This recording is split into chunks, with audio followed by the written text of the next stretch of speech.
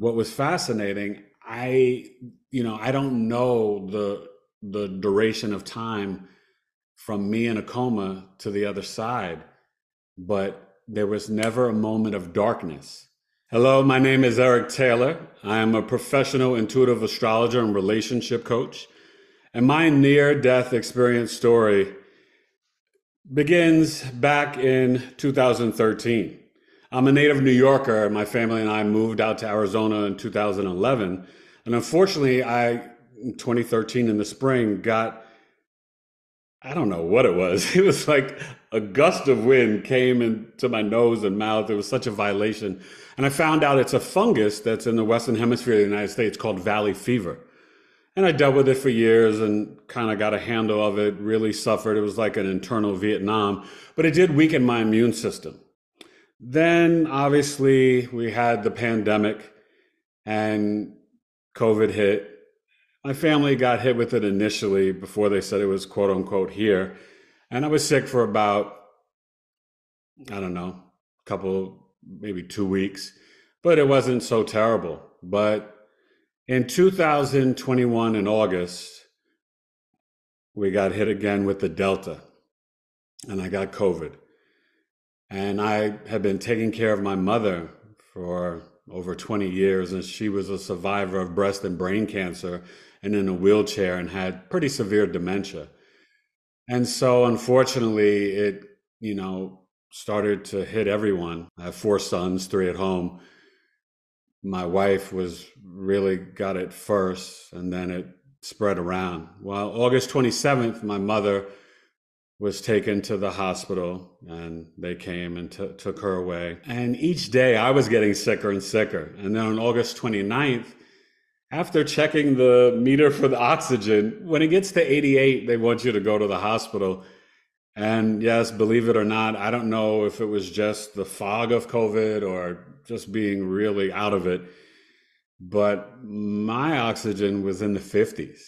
So on August 29th, we called EMS, and they came, and they first came to the house, and they wouldn't even come in. They're like, "Oh, we don't go in the COVID house, come outside." But they were marveled. "Mr. Taylor, how are you standing, talking, walking?" I was like, "I don't know, I just am." I think at that point my oxygen was at 56 or 58, and I was getting into the ambulance. My 3 boys were really upset and crying. They were 12 and 8 at the time. I have 8-year-old twins. And I just remember as they were putting me in the ambulance and getting ready to close the doors, and my boys are crying, and I said, "Don't cry. Daddy's going to be okay. I love you."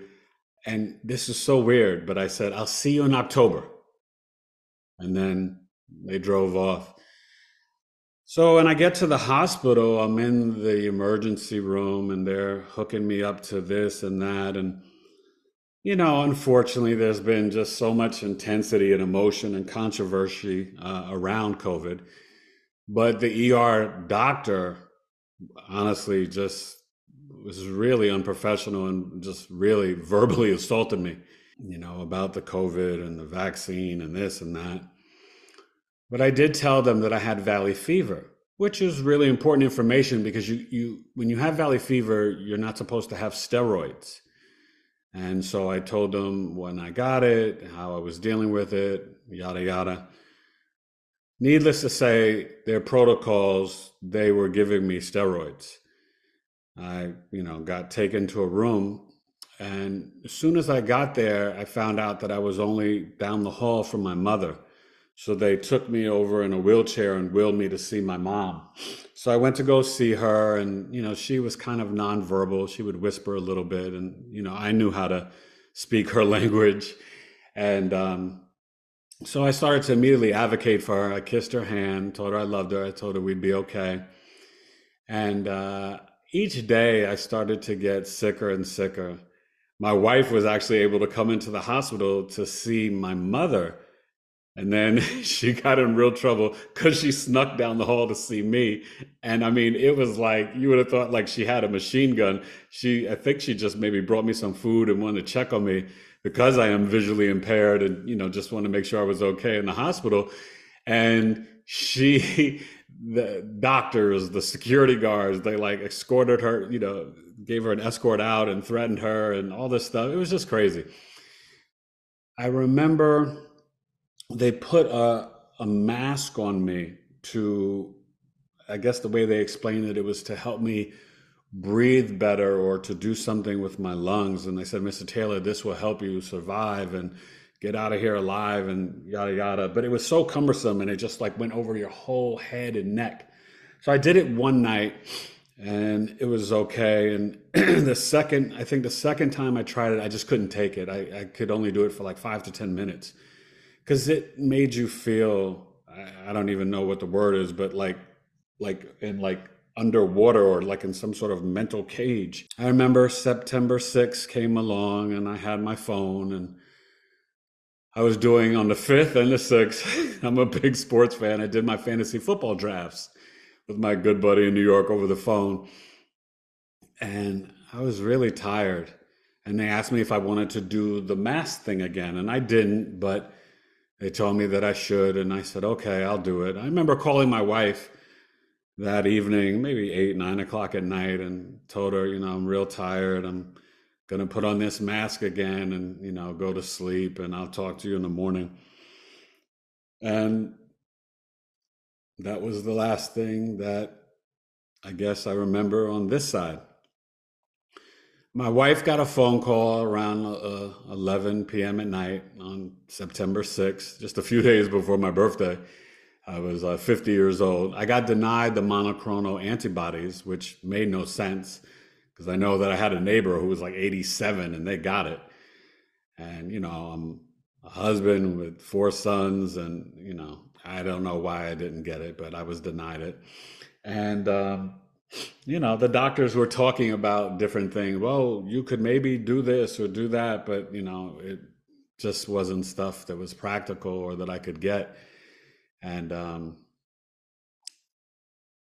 she got a call at 11 p.m. in a panic. Death is imminent. Your husband's organs are failing. Death is imminent. We'll call you back in about an hour. Click. And that was the phone call she got. And I guess, I don't know if I coded. They didn't tell her. And they called her back in an hour and said that I was hooked up to a ventilator. And that was September 6th. She wasn't allowed to come to ICU to see me physically until September 21st.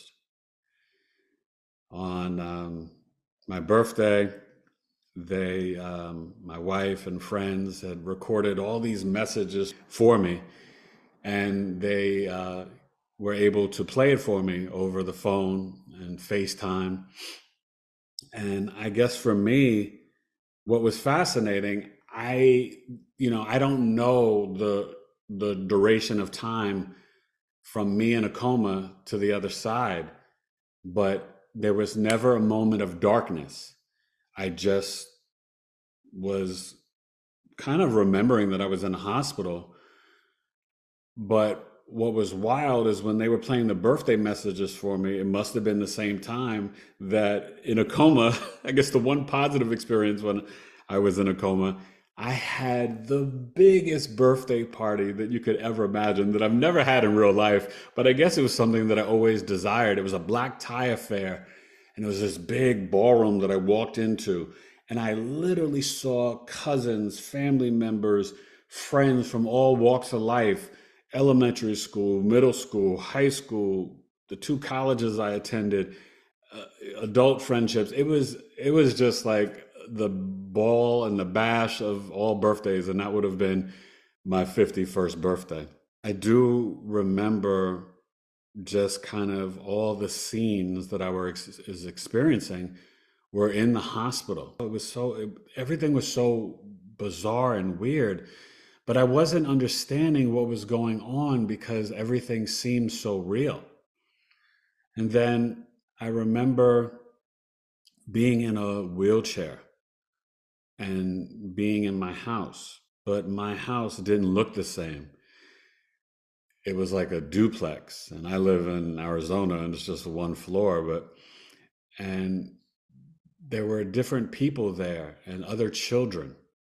And I think one of my wife's good girlfriends and my niece and some other people, and I think her boyfriend and some other man. And in the basement, there was all this weird stuff going on and a lot of demonic stuff and stuff in sexual nature that just was not a part of our lives that was really insane.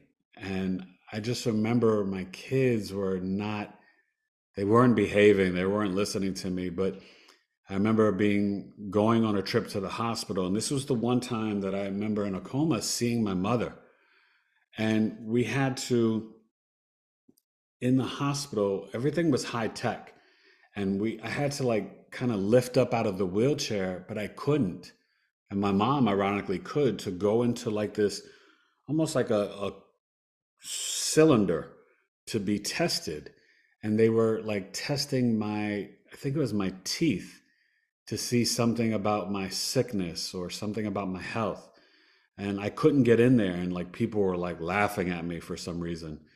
And I just remember I had no control over my bodily fluids and, would go to the bathroom on myself, all these things. It was humbling, embarrassing. It was just terrible. But that was the only time in a coma that I saw my mother. And I can remember being trapped in a dungeon in Phoenix. And it was like in this restaurant, and this Latina woman had stolen my, I think, identity, but my wallet, and was trying to use my credit card. And I was sort of trapped, and there were these fiery torches, and it was really dark. And I just kept going from there to being in California, going through these different spiritual tests, and then going on a spaceship because we were going to go to Mars, and then going on a trip to London where I was going to do some experiment for my eye disease. I have retinitis pigmentosa that affects the rods and cones in your retina in your eyes and can take away your vision. Thankfully, I still can see today. But I remember I died in a coma, but I came back to life. And it was really strange because for me, I realized that there was nothing to fear. And I remember being in the hospital bed, and I was not too pleased with how the doctors and nurses were treating me. And I remember going to like reach for something on the side, but then it took me outside of the hospital bed and in a parking lot, where I was in like this parking lot down the block from my house near a grocery store. And then the people from the hospital came and found me and brought me back to the hospital. I mean, these are the type of strange, like portal shifting experiences. The second time I died in a coma, I was shot outside of my home in my garage. And I could feel the bullets go through my chest, the warmth of it. But then when I came back to life, I had the opportunity to see my now 14, but then 12-year-old son in the future, in his bedroom, 5 years in the future. And I didn't want to do that for some reason. So I went to the sofa in my living room, and I saw this gentleman who I guess was my wife's boyfriend, but I guess in some way was some spirit. But I saw my wife and her business associate and friend, and they were talking business. But what was bizarre, they were in 90s VHS technology. I used to love my VHS cassette tapes, like, and that type of technology. But one of my sons, who's a twin, and he's very spiritual, he was in 4K technology. And he came over to me on the sofa. He saw me. My wife and her friend and our friend, business partner, she didn't see me. I could see her, hear them talking about business. I'm trying to get their attention, nothing. But my son came over to me on the sofa and gave me a hug. Didn't really say anything, and then just kind of walked off. And I'll get back to that later because that's really kind of wild. But I do remember going through all these different excursions and these, what I would call spiritual tests. And when I was back in that dungeon in Phoenix, there was like, I wasn't tied up, but there was like a light under this, almost like a chair, but it was more like a ledge. And I was sitting there, and I know that I was like stuck or trapped. And I just, honestly, I all I could do was just say, God, Jesus, Mom, Alana, Elijah, William, Jackson, Mateo, my four sons' names, and I just kept saying it, Mom, God, Jesus, Mom, Alana, and my boys' names. And then I just like, it just left or was out of that situation. I felt this energy of evil where like I was being spiritually bullied. I remember there was this big, tall security guard in the hospital who was kind of verbally threatening me and saying stuff to me. I remember trying to connect to my cousin in New York and my best friend who was helping me with the fantasy football draft. And I was like calling them and not on the phone, but in my mind and verbally.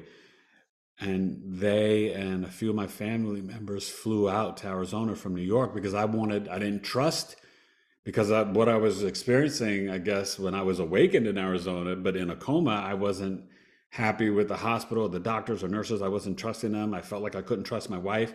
So I was trying to reach them to come help me. But there was two different visions of it. One time they came and they were going to take me back to New York. But then my wife had said, well, what about the kids and all this? And then I felt guilty. So I said, sorry, guys, I'm not going to go with you. And that was my family. But then with my good friend and my cousin, I actually got on the plane and I was in like hooked up to all the wires, the ventilator. And I flew to JFK, but they never took me off the plane. And it's like I came back, and then in the hospital, they were laughing at me like, oh, you thought you were going to get away? I mean, this experience was just so bizarre and strange and dramatic and traumatic. I remember the third time I died and I came back to life. My good buddy and his father-in-law, they were shot, and technology was out of this world. So the apps on the computers were floating outside of the screen. And I guess this came into my visions in a coma because, oddly enough, between August 29th and September 6th, I was totally delusional and had my wife bring my computer to the hospital. I thought I could actually do some work. I was so weak and hooked up to everything, I couldn't do a lick of work. I remember being at the house again, and these excursions, when I tell you, like, they were so surreal, and all these type of experiences kept going on. But one of the big ones that really happened in the hospital room, there was about 25 to 40 people, doctors, nurses, and they actually took my oxygen away from me so I couldn't breathe. And I'm like gasping for air. And I was just like, please give me back my oxygen so I could breathe. And I told them, they were trying to kill me. And I told them, I said, and I was like calling them by name and like pointing at each one of them. And I told them, I said, you have no idea who I am. I am a spiritual giant. And if you kill me, you will regret it. My family will come for you and I will haunt you in the afterlife. You will never have a moment of peace if you allow me to die. And I'm pointing at each one of them and I'm calling, and I guess when I think about it now, it was not just the dark night of the soul. I know that I was battling Satan and going through spiritual warfare, but I guess I was passing all the tests. Even when my wife told me she was going to leave me and move to like Atlanta with with my older son or my middle son, and that I would have the twins and she would come back and help me rehab and this and that, I said, I'll be here when you come back. I love you. And so, my faith in God and Jesus, my faith in my wife and my family, even with all the torture and what I was going through, I never gave up on it. And the irony of it, on the other side, she's like there every day, twice a day in the hospital. October 10th, I got transferred down to the hospital from Scottsdale to Phoenix. And that's where they eventually took me off the ventilator, put me on the trach. And my wife there got me off of the feeding tube. They put me on this crappy feeding tube, and my blood sugar was, I've always been in great health, but, obviously with the valley fever, my immune system was weakened. But the tube feed they were giving me, it was making my blood sugar and my blood pressure raise. And I go, some of this is common when you're in a coma. But my wife, because we were giving my mother, who was on a tube feed, Kate Farms, which is like all organic and vegan, she was bringing it to the hospital, and they still were like, she was providing it and they were refusing. The nurse actually got written up in the hospital, got in trouble for hooking me up and putting me on the tube, even though my wife provided the food. But I was transferred there October 10th.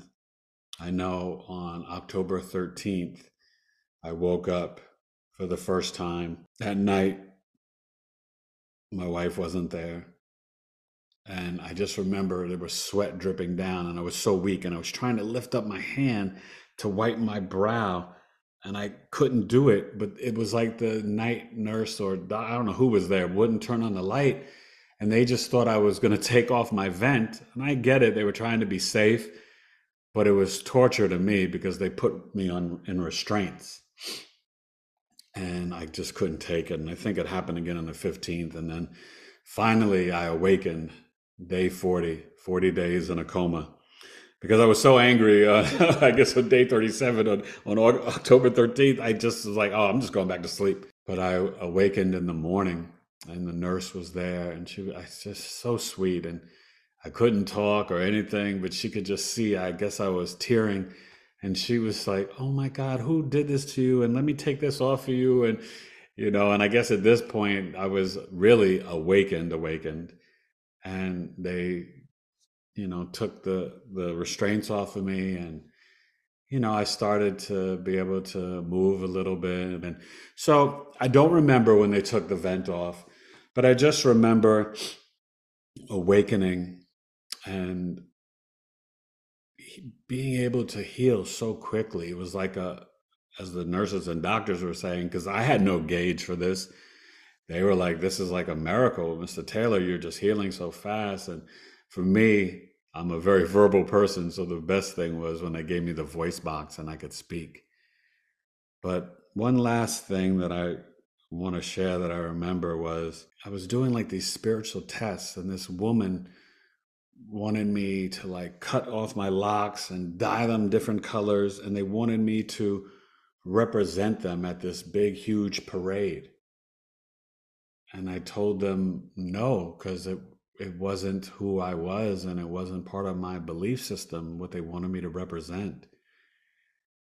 And that was one of the last big tests, that and the whole breathing thing and calling out the doctors and nurses, that I remember, being in a coma. My wife had told me that one time, I'm an MC and I rhyme, and they had were playing music for me over the phone, and I was like, they were playing like a Tribe Called Quest and KRS-One, different hip hop music, and they said I was like dancing, and that my blood pressure started to raise, and my wife and my boys were excited, but they got scared because they came on and like, oh, stop, and they're like, is he okay? And they're like, no, he's fine, but his pressure's getting too high, Mrs. Taylor. But this is a good sign. It's letting us know he's there. And I bring this up to say that they started to strip some of the medicine away from me. And they told my wife he should start to move and awaken. Because there were, imagine 40 days. There were times where my wife said I was just like totally just like limp, dead. And so they did a CAT scan of my brain and everything seemed to be okay. Well, 5, 6 days had passed. This is probably early October. And they took away more medicine and they said, oh, he should awaken in a day or two.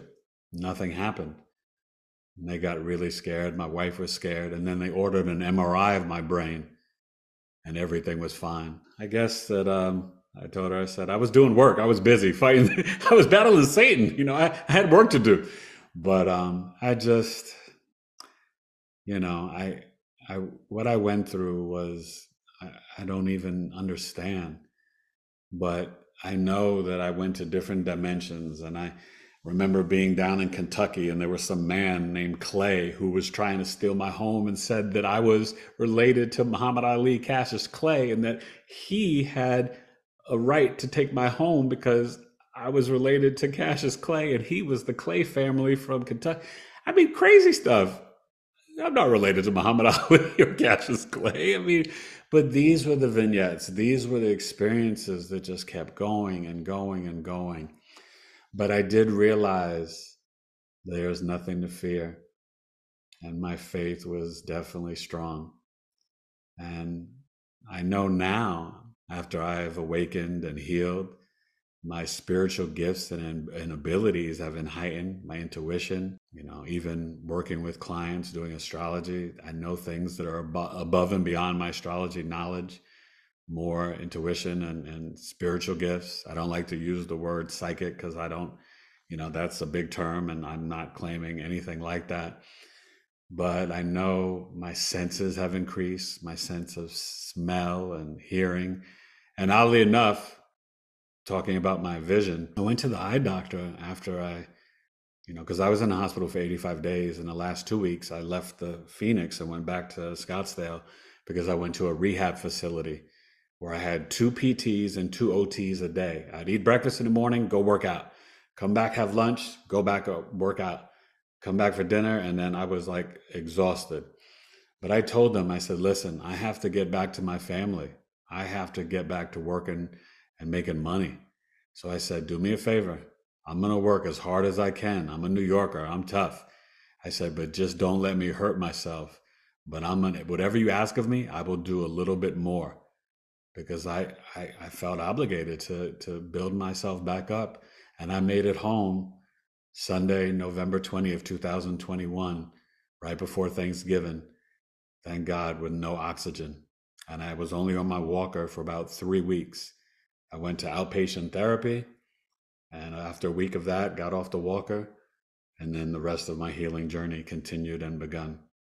So that's my near-death experience story. Astro traveling, spiritual warfare, battling Satan, spiritual tests. But I never gave up the faith. And I had to realize that my wife was there for me the whole time.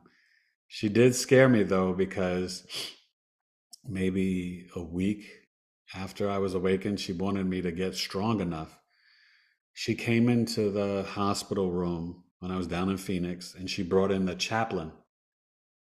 And she said, baby, I want to talk to you. I have to tell you something. And the chaplain was there and started talking to me.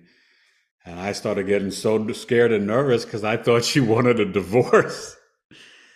And she went on to tell me that on September 21st, 2021, while I was sleeping in a coma, my mother, Cheryl Taylor, died.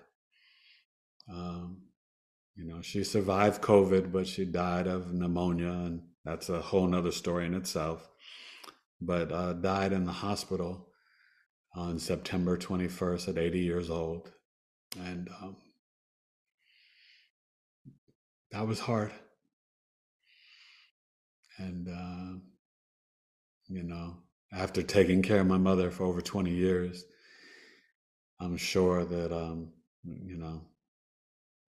in some way we had to be separated for her to go and for, me to maybe not be there. And so that's what happened. And one of the nurses said when he first came into my room in the hospital in Phoenix, that he felt this giant spirit over me with so much love. And my wife had told him that my mother had just passed away, 2 weeks ago or whatever. And he said, wow, I can feel her presence. So that was the journey. And I miss her every day. And both my parents are in heaven. And it was day 72 at the rehab facility. I got there at night, and that next afternoon was the first time I was able to see 3 of my 4 sons. My oldest son was in Texas. And, but I got to be outside and feel the sun on my body and the gratitude for fresh air and the sun and hugging my children. And at the time, my 14-year-old, my 12-year-old, when I hugged him, I could literally feel the fear escape his body, and the way that he fell into my arms and bawled and cried. It was just amazing and wild. And I was just so glad to hold him. And, I'd spoken to them over FaceTime and the phone, but it was the first time I got to physically see and touch my boys. But I told them I would see them in October. So I physically saw them in November, but I woke up October 16th and got to speak to them over the phone and see them. And yeah, I'm just so glad to be alive and to be of service to the collective and to share my story with you guys.